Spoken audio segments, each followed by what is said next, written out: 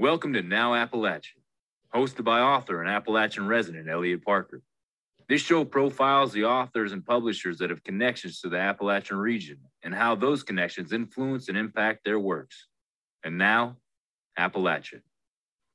And hello, friends. We welcome you again to another episode of Now Appalachia, heard here on the Authors on the Air Global Radio Network, as we continue to profile the outstanding authors, publishers, and editors with connections to the Appalachian region and those who call Appalachian and the Appalachian region home. And I'm your host, Eliot Parker, and it's great to have you with us today as we're going to be talking about South Carolina and Charleston, South Carolina, and that part of Appalachia here today on our program. And we're going to be looking at that through the prism of an outstanding new book written by Gervais Hagerty. It is called In Polite Company. It is her first novel, and Gervais grew up in Charleston, South Carolina, and she spent her early years reporting and producing the news for both radio and television, and she also taught communications at the Citadel. And when she's not writing, she works on local environmental and transportation issues, and she currently lives in Charleston with her husband and her two daughters. And we're so excited to have her on the program today to talk to us about her debut novel. And it's a good one. And it's something that I hope you will add to your to-be-read pile. So Gervais, welcome to Now Appalachia. So good to have you with us here today. Oh, I'm thrilled to be here. Thank you so much. So I wanted to ask you first about your title, because I think the title says so much about what we experience here in this wonderful story that you've set in Charleston, South Carolina, about a terrific set of characters. And we're going to talk about Simmons Smythe and her family in just a moment. But In Polite Company, the significance of that title, what does that mean? What does that tell us about the story? Well, first of all, I'm really glad you like it because, man, we had to go through a lot of titles. The original title was Zinnias. And as you know, that's a theme throughout between the main character and her grandmother. But then my editor said, Zinnias, it's just going to be a gardening book. No one's going to know what that is. And she's right. So we looked at a bunch, and I really felt good about this one, In Polite Company, because this is a book about Charleston aristocracy. Charleston is known as a polite town. And as lovely as it is and as warm and welcoming as it is, sometimes we don't always say what we mean. And sometimes we are trying to behave when really we should listen to our gut. And that is how I chose that title. Very good. And I wanted to ask you a little bit about this sort of setting or environment that we're welcome to when we meet Simmons and her family. One of the things I wanted to ask you about was that there seems to be sort of a social strata in Charleston, and the fictitious Charleston that you're writing about, between sort of an upper class, a more bourgeoisie class, and then just sort of ordinary, more common folk or middle class people. And you layer that so well in the story, and we'll talk more about it here in just a second. But I wanted to know, is that based on current sort of Charleston mores right now? Because I've been to Charleston. We talked about this before we started recording. I've been to Charleston. It's been several years ago, but it has the drippings of the antebellum South and all of its beauty and charm. But I still wondered if the kind of the class structure that you talk about in your book, is that representative to you believe still of what Charleston is like today? It is. Absolutely. Charleston certainly has that particular class. And I was a very fortunate child to be grown up in it. I went to Cotillion and I made my debut. And so there are these very charming and wonderful celebrations with these families who live there. And one of the ways we've described the novel is a peek behind the veil of Charleston aristocracy. And that is what this book offers. So it's an insider look at this bit of life. And we have so many newcomers coming to Charleston. Charleston is totally exploded. When you come back, it's going to look like a very different town, except South Abroad. I mean, that's all pretty much looking the same. But there are a lot of newcomers who I just don't know if they would even know what really is happening, and who's who's really in power. What are the cultural norms and structures at play here? And so I am offering some of that fictional, but also based in reality. Excellent. And this family, Simmons Smythe's family. We talk about sort of power and influence. In your story, they have the surname that wields them a lot of status and power. And we learn a little bit about Simmons. Her father belongs to an exclusive all-boys club, Battery Hall, which you write a lot about. And the membership in that club leads to connections and influence that builds up inside and outside of that club. Her young sister, Caroline, does a lot of foxtrotting and eating. Yeah. Well, her mother is kind of the perfect June Cleaver hostess kind of character. Yep. But the real relationship in the family that is so interesting to me is between Simmons and her grandmother, Lottie. Have you talk a little bit about that relationship? And on the surface, when you think about the two of them and what's going on with her parents, with Simmons' parents, it seems like she and Lottie wouldn't have a whole lot to talk about or to say to each other. But as we learn, as we keep reading, they have a lot to say to each other and have had a lot and said a lot to each other. Can you talk about their relationship a little bit and why Simmons and Lottie have this strong connection in the story? Yeah, so Simmons and Lottie both share a rebellious spirit. They both are very aware of their privilege and their beautiful lives, but there's also just something that tugs at their heartstring to kind of look for something else. And that is what Lottie is trying to help Simmons. She's encouraging her to look at the world in new ways. And that relationship is very special to me because I began writing this book, which I think is very a fun and edgy book, but I began writing the book when my dear grandmother was in hospice. We got to be very, very, very close. When I moved back after studying journalism at Chapel Hill, I was taking classes there. I thought, I'm going to make a concerted effort, not just I'm going to see her more. I had a volunteer. I was with Big Brothers Big Sisters, which is a great organization, but I thought I don't have my grandmother around that much. I'm going to dedicate the hours that I was going to do with a new kid to my grandmother. And it was just a really, really special time. And so when she was in hospice and I was just heartbroken, that is when this novel started to come to be. And then I was shopping the novel around, really just trying to have somebody help me just get some advice. And I had been editing it. I've been working on it for years. And there's a writer in town. She lives on the beach, Mary Alice Monroe, and she's been mentoring me. And she took a look at the manuscript and she believed in me, but she said, all Lottie does is die. Like, who is this woman? And that was a light bulb moment that my mentor gave me. And I am so grateful for that. And then I thought, God, who is she? And it really pulled the book together. It was so fascinating because now with the early reviews, I'm seeing like Lottie's everybody's favorite character, but that didn't really develop. I'm just making it up as I go along. I don't know what I'm doing. It's a first book, but it was that element that becomes the most compelling to a lot of readers. And so it's an honor to be able to write a story inspired by my grandmother. And I hope she's proud. She's a great character, and we'll come back to her in just a second. But one of the things I love how you set up the novel in terms of unveiling what's happening to the Smythe family. We get a sense that they're going to be having a great year coming up in the story.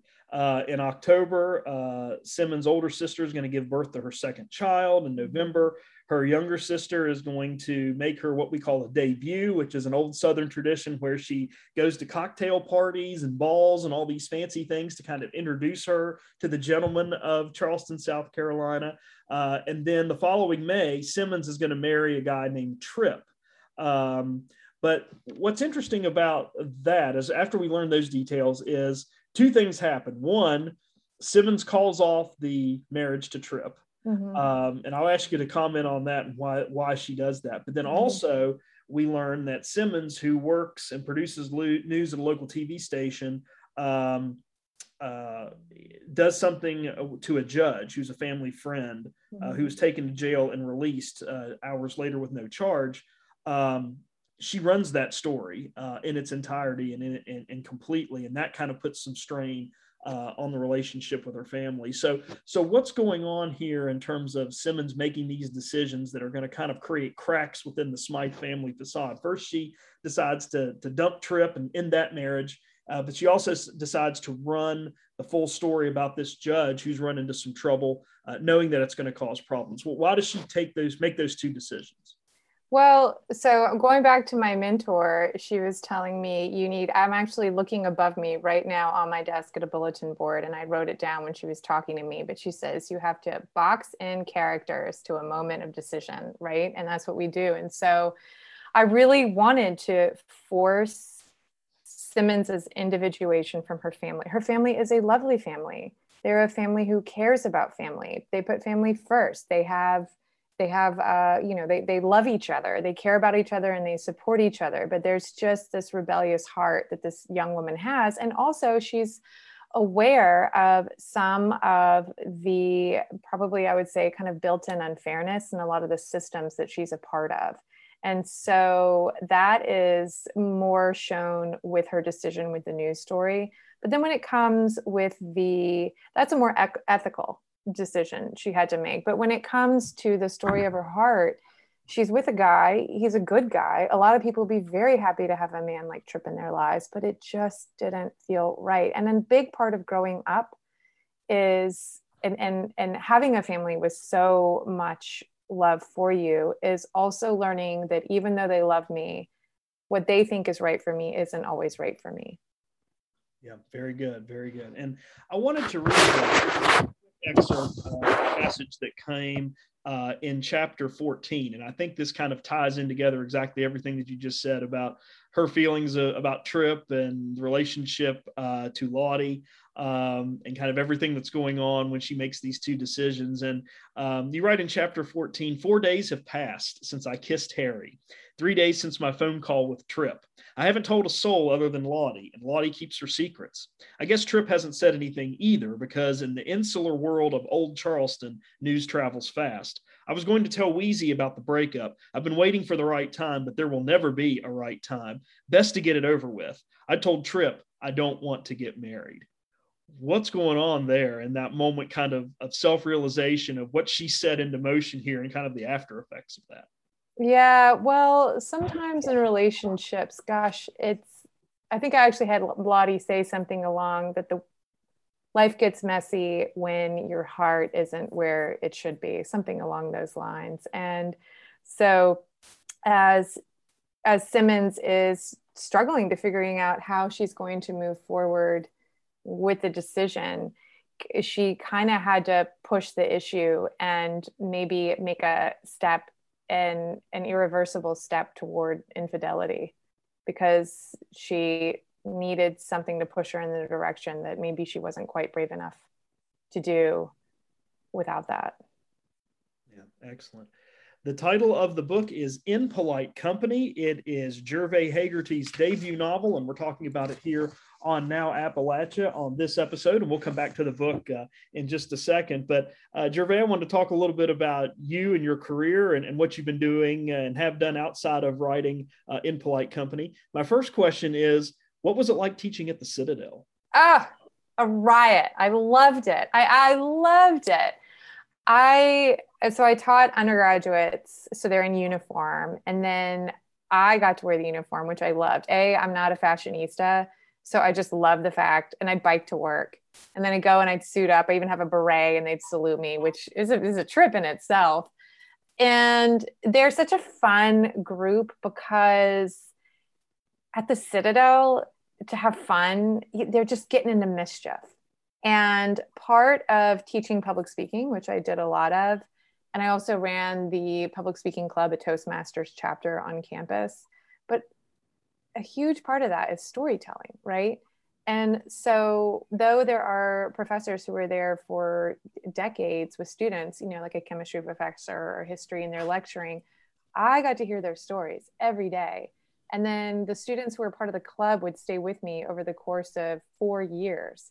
And so I just really connected with them. And it was a fascinating group, because I did not grow up in a military family, and that is a military college. And it was just, especially with so much strife and anger across both sides, to be there I was there for a decade. I taught for 6.5 of those years.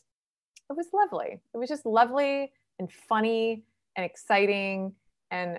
often ridiculous. But I was treated very, very well there, and I'm very grateful. And it was actually really hard to leave. I just really wanted to dedicate time to write a book and to finish this book and then start another one. I just had this itch I couldn't get rid of. And I was like, you know what? I bet they would take me back. I know I was a great professor. I'm just going to try this. And everybody was so good with helping the transition. And we got a great person who has taken over the lab that I run and the classes. And, but I'm so grateful for that experience. And I know, being a professor myself, the best times to write, and sometimes the only times you can find to write, are on those breaks: Thanksgiving break, Christmas break, spring break, summertime especially.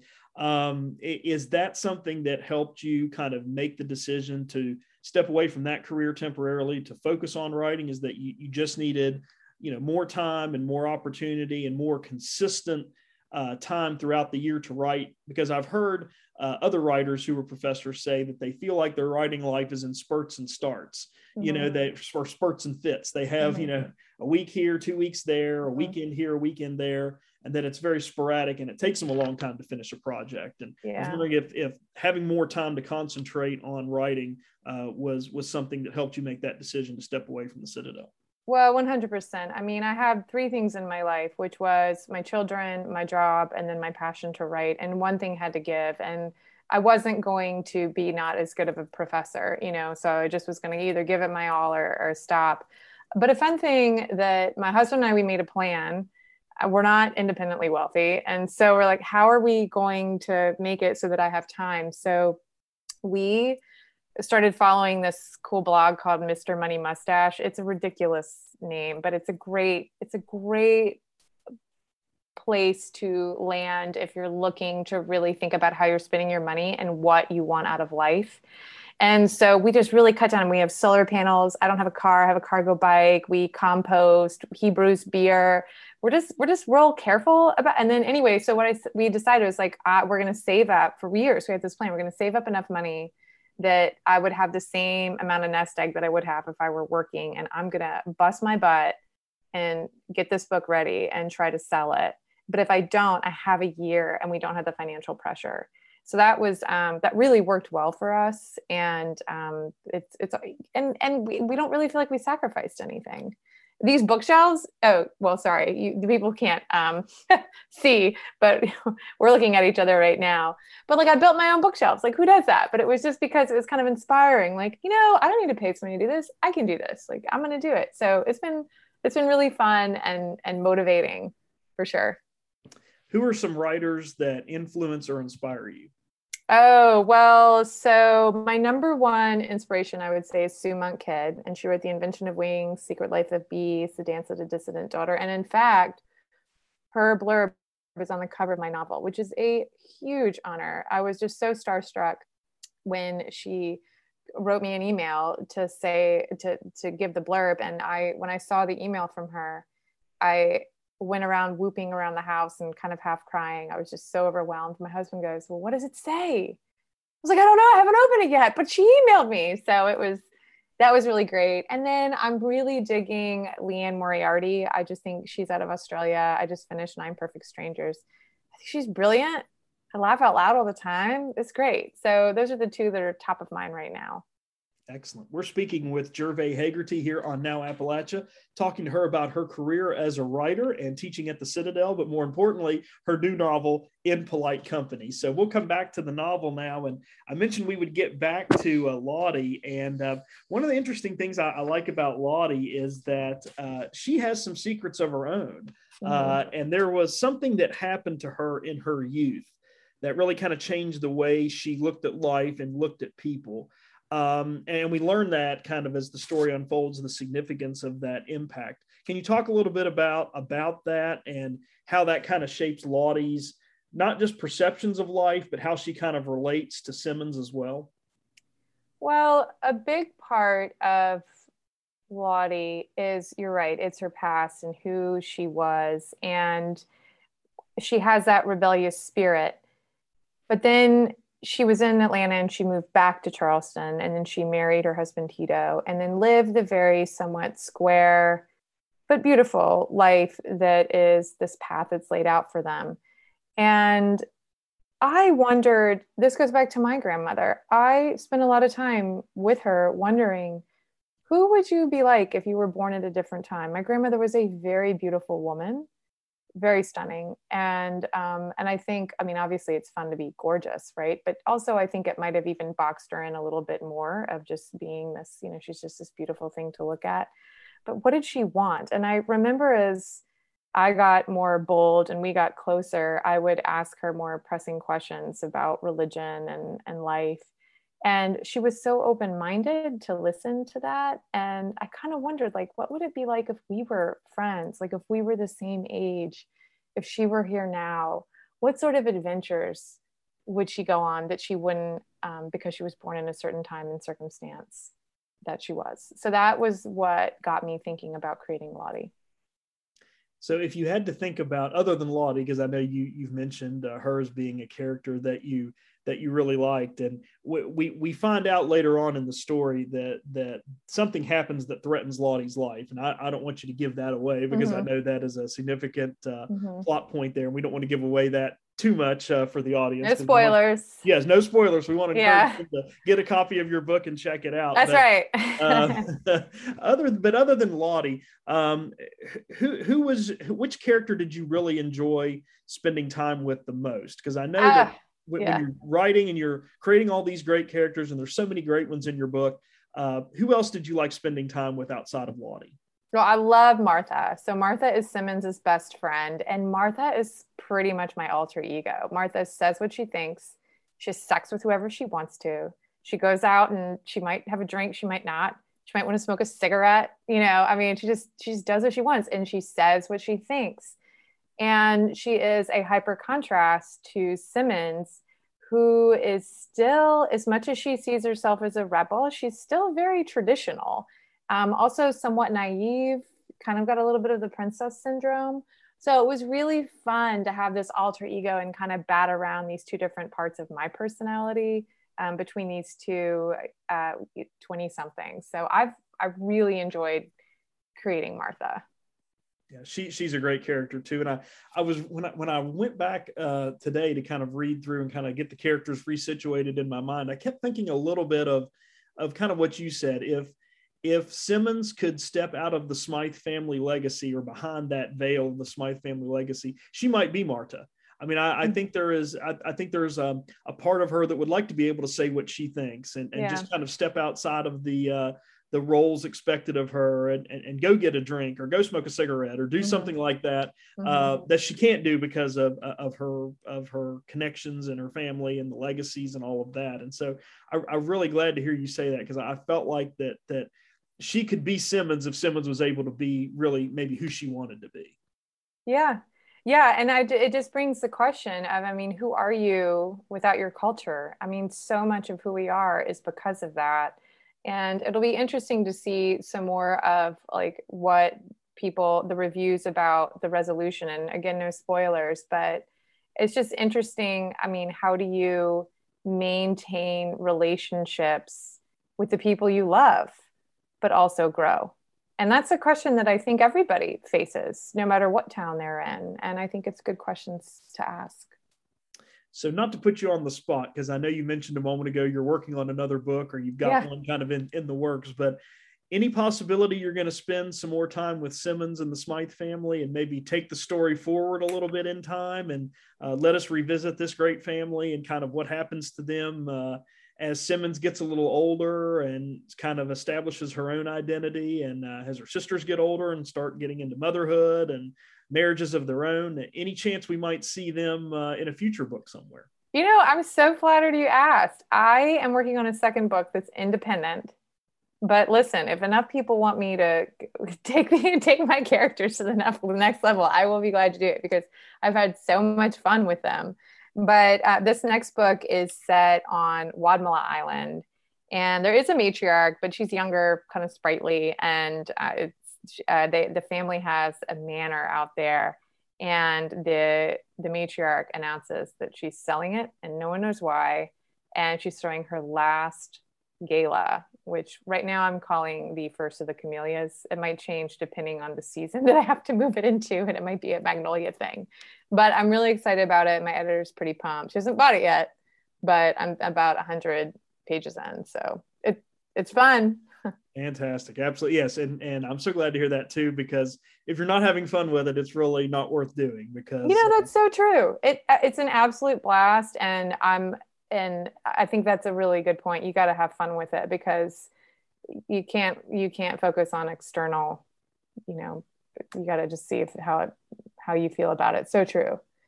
So Gervais, in our final moments with you today, if anyone wants to get in contact with you to talk to you about your book, In Polite Company, or if they want to just get in contact with you to talk to you about writing in general, how can they do that first of all? And then where can they pick up copies of your book?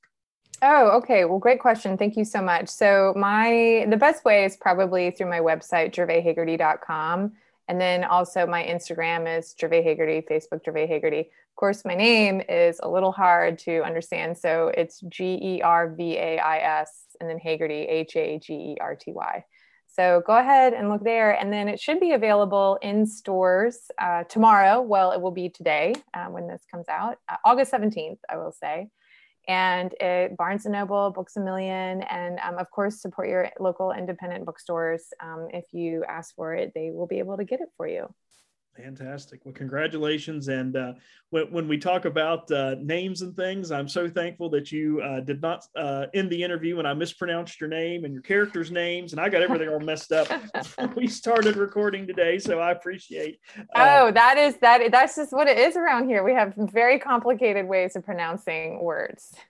Understand that totally. We've been delighted to be joined today by Gervais Hagerty. Her new book is called In Polite Company. It is a fantastic new book. She unlocks riddles from the past involving Simmons Smythe and her family. But also you learn as you read the book that some rules are meant to be broken. This is a terrific book with some characters that you're going to fall in love with and think about long after you get to the last page. So Gervais, congratulations on the book. It's wonderful. It's a great book that everyone needs to add to their to-be-read pile. And as you get that second novel finished and put together, we'd love to have you back on the program to talk about it. So thanks so much. Oh, it would be an honor and a pleasure. Please. I've had so much fun.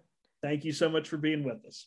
Okay. We want to take a moment as we finish up on this episode of Now Appalachia to give a special shout out to the executive producer of Now Appalachia and the executive producer of all the podcasts that you hear on the Authors on the Air Global Radio Network. Her name is Pam Stack. Pam, thank you so much for all of your work behind the scenes to make these podcasts possible. We also want to remind you that this is a copyrighted podcast that is owned and operated by the Authors on the Air Global Radio Network. That's going to do it for us this time on Now Appalachia, but please come again next time. And in the meantime, stay well and see you someplace soon, I hope. You've been listening to Now Appalachia. This is a copyrighted podcast owned and operated by the Authors on the Air Global Radio Network. Stay tuned. More outstanding podcasts are coming your way next. Stay tuned for more outstanding podcasts from the Authors on the Air Global Radio Network.